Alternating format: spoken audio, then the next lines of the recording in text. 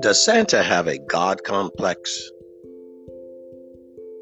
You better watch out. You better not pout. You better watch out, I'm telling you why. Santa Claus is coming. He's coming. The big bad man is coming to town. He knows when you are sleeping. He knows when you are awake. He knows when you've been good or bad, so you better be good for goodness sake. Santa's coming. Oh, and you better leave out a glass of milk and cookies or he's going to get you. Well, throughout the year, growing up, you better be good this year, or Santa's not going to get you anything. Remember that? Have you been bad? Remember that? Well, if you bring home straight A's on a report card, then you can get what you want for Christmas. Remember that? The threat, the fear. I don't think I ever recall Santa being used to encourage me to get what I want by how much Santa loved me. I don't recall that story. Do you?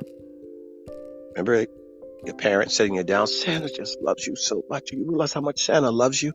You realize that Santa's working all year to get you what you want for Christmas? How much he loves you? He's willing to give up his life for you? Santa just wants the best for you. I don't remember that. I don't remember that story. I don't think that story existed. But do we paint God that way as well? After all, God does send people to hell, doesn't he? He might send you to hell. You don't go to hell because God sends you there. Hell was never made for you. Read Genesis and you'll know what's made for you. Read John chapter 14. You know what's being prepared for you. Read John 3. I wish above all that you prosper and be in good health. Read and understand Deuteronomy 27, 28, and chapter 29. Understand Jeremiah 33 and 29. Psalms 19.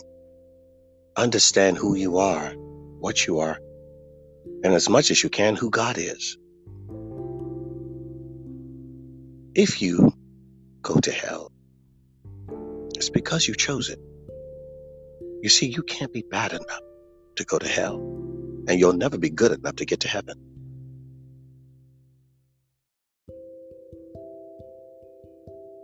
You go to heaven because of acceptance. You go to hell because of rejection. Red pill or blue pill. You choose your choice. Behold, I set before you today life or death. Choose life, he says. Jeremiah 24. Whatever seems to be your pleasure, that's fine. If you'd rather listen to them, that's fine. If you want to serve Baal, serve Baal. Your choice. It seems the Father is so benevolent, and the greatest political system that's ever been devised. He gives you choices, gives you options, encourages obedience out of love and provision. But rejection, whosoever will, let him come. It's you. Ignorance, you don't know, you didn't know, you didn't go to church. Well, church won't get you to heaven. You never heard a preacher? That won't get you to heaven. Never had a Bible? That definitely won't get you to heaven. It's the rejection of your maker, of your creator. Calling him what he's not, higher power, higher energy, big man upstairs. Rejecting his gift, his love of life that he's given you to live. His expressions, to rejection. Ignorance of the law, they say, is no excuse. But you don't go to hell because you didn't know. You go because you rejected the one. If you haven't had the opportunity to reject God In whatever form he has revealed himself to you. The general revelation of nature, creation, the common spark of God and common sense is put in every man, whether or not he went to school or college. You have that. You get to make choices in your mind before ever a choice is presented in your mind by someone outside of your mind. It is written, programmed in your biology, in your psychology.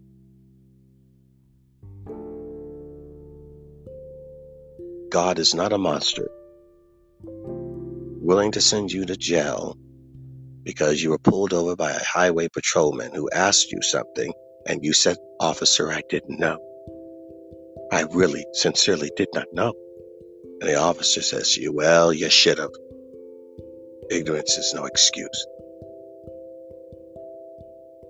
I have known many times where the officers have said and understood that you sincerely did not know. And they give you a warning and remind you. So now you know. Or they give you a fix-it ticket. Well, I'm not going to give you a citation. I am going to give you a ticket to verify that you have been told. Now there is proof. You have been warned and you have been told. Now you are accountable. It kind of makes sense, doesn't it, guys? Till then, I'm going to give you a pass. No, I think most police officers do that. Now, there are a few that don't. Well, because police officers are human. And even they can be imperfect. What a revelation. But God is perfect and always fair and just. Remember those two words, fair and just, not by your standards of mine or anyone else's, higher than any of us, any of our measuring sticks. The most fair and just is your maker. Anyone that ends up in hell was their choice, not his. He wishes above all that none should perish, but that all should come. He created you. Why would he not? I can't say that about me. I'm not God. I have not created this place. The people do not belong to me. They are not my property. They are God's property. Seems the owner has more concern for his possession than those that might be visiting the house or house sitting. There's no skin in the game, really. But perhaps you would care for the house because you know the owner cares. And because you know the owner cares and he's fair and just and can be dangerous, you don't mess his house up when your house sit. You don't abuse his children or beat his dog because you fear the owner. Even though he's fair and just, you fear him because it would be just to come after you if you destroy his property. It would be just to come after you if you abuse his children. It would be just to come after you if you beat his dog. Well, there you go. It is the love of God and that fear of God that causes us to revere the Father.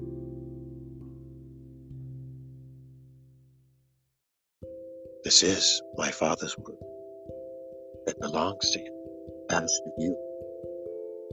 But you are conflicted and confused because you hear the voices of people rather than the voices from his word, the one singular voice of the Holy Spirit. You're conflicted because you have come from conflict. That is what your mind is most familiar with, the conflict of your past sins, your dalliances with women that are not your wives, your fornication, your drug addiction, your worldliness, your godlessness.